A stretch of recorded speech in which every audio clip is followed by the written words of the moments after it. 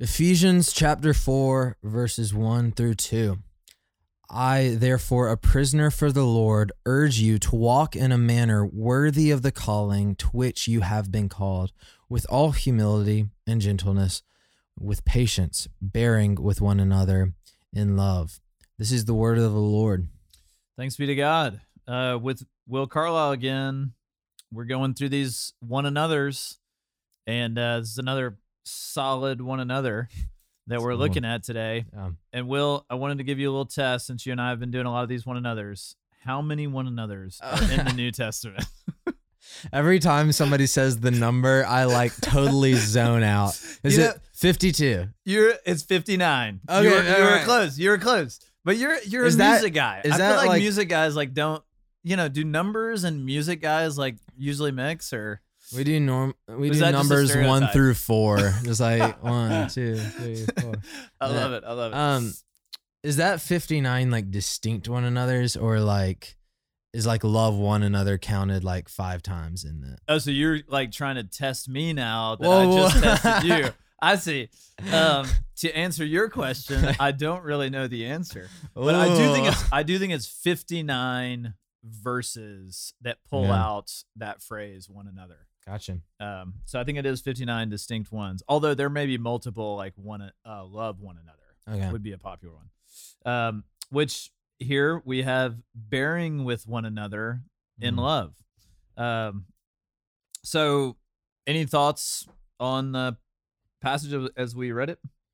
Yeah, I mean, the following verse has one of my favorite sort of phrases, which is the spirit of unity and the bond of peace, eager to maintain the spirit of unity and the bond of peace. And it makes me think about Ephesians 2, the latter half of Ephesians 2, and Paul he's addressing some pretty intense racial division, between Jews and Gentiles, and it's more than race. It's religious expression, religious tradition, and kind of recoding a lot of what Jewish people had believed for centuries or millennia.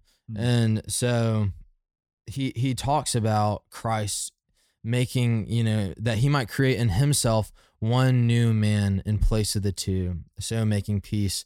And this is just such a strong theme in Ephesians, that the bond of the church, the Spirit is building us one another together into a temple for the Lord. Yep. And the bond, sort of the mortar between the bricks, is peace with one another because we have found peace with God. Yeah. And that is such a powerful incentive to me to pursue peace with one another. Yeah. And it says here, bearing with one another in love. It's interesting. It's interesting that it's not just love one another, it's bearing with one another in love.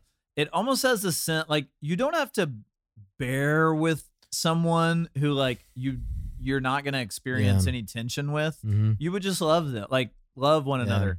But this is bearing with one another in love. So obviously there are differences, and maybe there's things that come up from time to time. And I think this is extremely instructive for Christ Covenant members and for our church, that there's things that come up at times, and you have to bear with one another in love. You don't bear with one another with judgment or bear with one another with condescension. Yeah.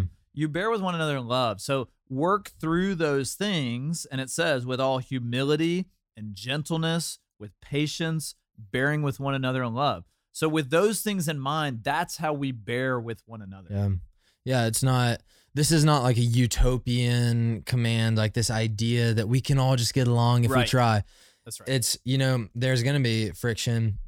And guess what? If you bear with one another, but then you go to your small group and gossip about the other person, or, if you bear with one another and just with a sinful heart and you store up bitterness, that means nothing to the Lord, because that is not a pure offering. That is not a pure heart that is maintaining the spirit of unity.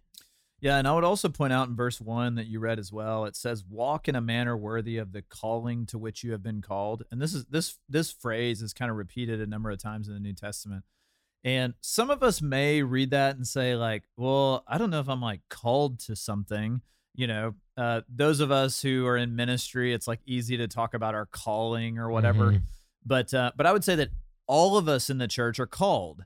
And in fact, that's what, the word ecclesia, church, means, is to be called out. And so Jason oftentimes talks about like being called out, being called together, and then being sent out. And so all of us who are in the church are called to be in the church, and we're called to specific things. I think we're called to the 59 one another's that we've been going through. And Paul here is saying to walk in a manner worthy of the calling. And I oftentimes just think of that phrase in my life. Like, I love that. Am I walking in a manner that's worthy of what the Lord's called me to do? And I think he gives some keys as to how we walk in a manner worthy of the calling. Totally. Humility, gentleness, patience, bearing with one another in love, eager to maintain the unity of the Spirit and the bond of peace. So you can almost use these things as like a litmus test for your life. Like, are you doing these things in your life? If so, I think you can confidently come before the Lord and say, I think, I'm not perfect, but I think I'm walking in a manner worthy of the calling. Yeah. But if you're not, then I think there's a need for check to say, all right, what needs to change? What needs to happen? Yeah, if we have like a really, like Reformed theology, which is the vein that most of us would kind of come from and swim in, that, kind of one of the hallmark traits of it is like a really low view of man, which is great. And right. There's like a lot of scripture there.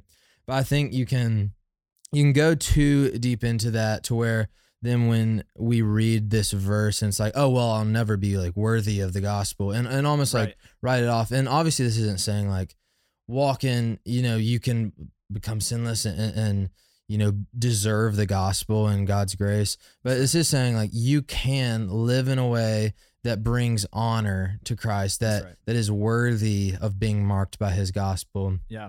That displays his redemption, that, your motives, your words, your public life and your private life is actively being redeemed. And that is something that it's a high standard that we should hold ourselves to. Yeah. I think it's worth mentioning something that I mentioned a few days ago in one of our daily rhythms, Tim Keller's thing that like in Jesus, the verdict is made first and then you have performance. Yeah. Whereas every other belief system, it's always performance in hopes of the right verdict. Yeah.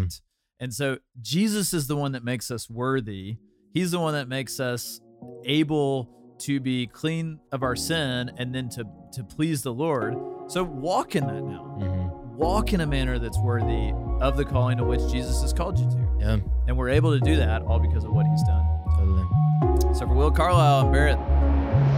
Thanks for listening to Our Daily Rhythm. I'm Jason Dees, one of the pastors of Christ Covenant, and Our Daily Rhythm is a ministry of our church designed to help you more faithfully and effectively meditate on God's Word.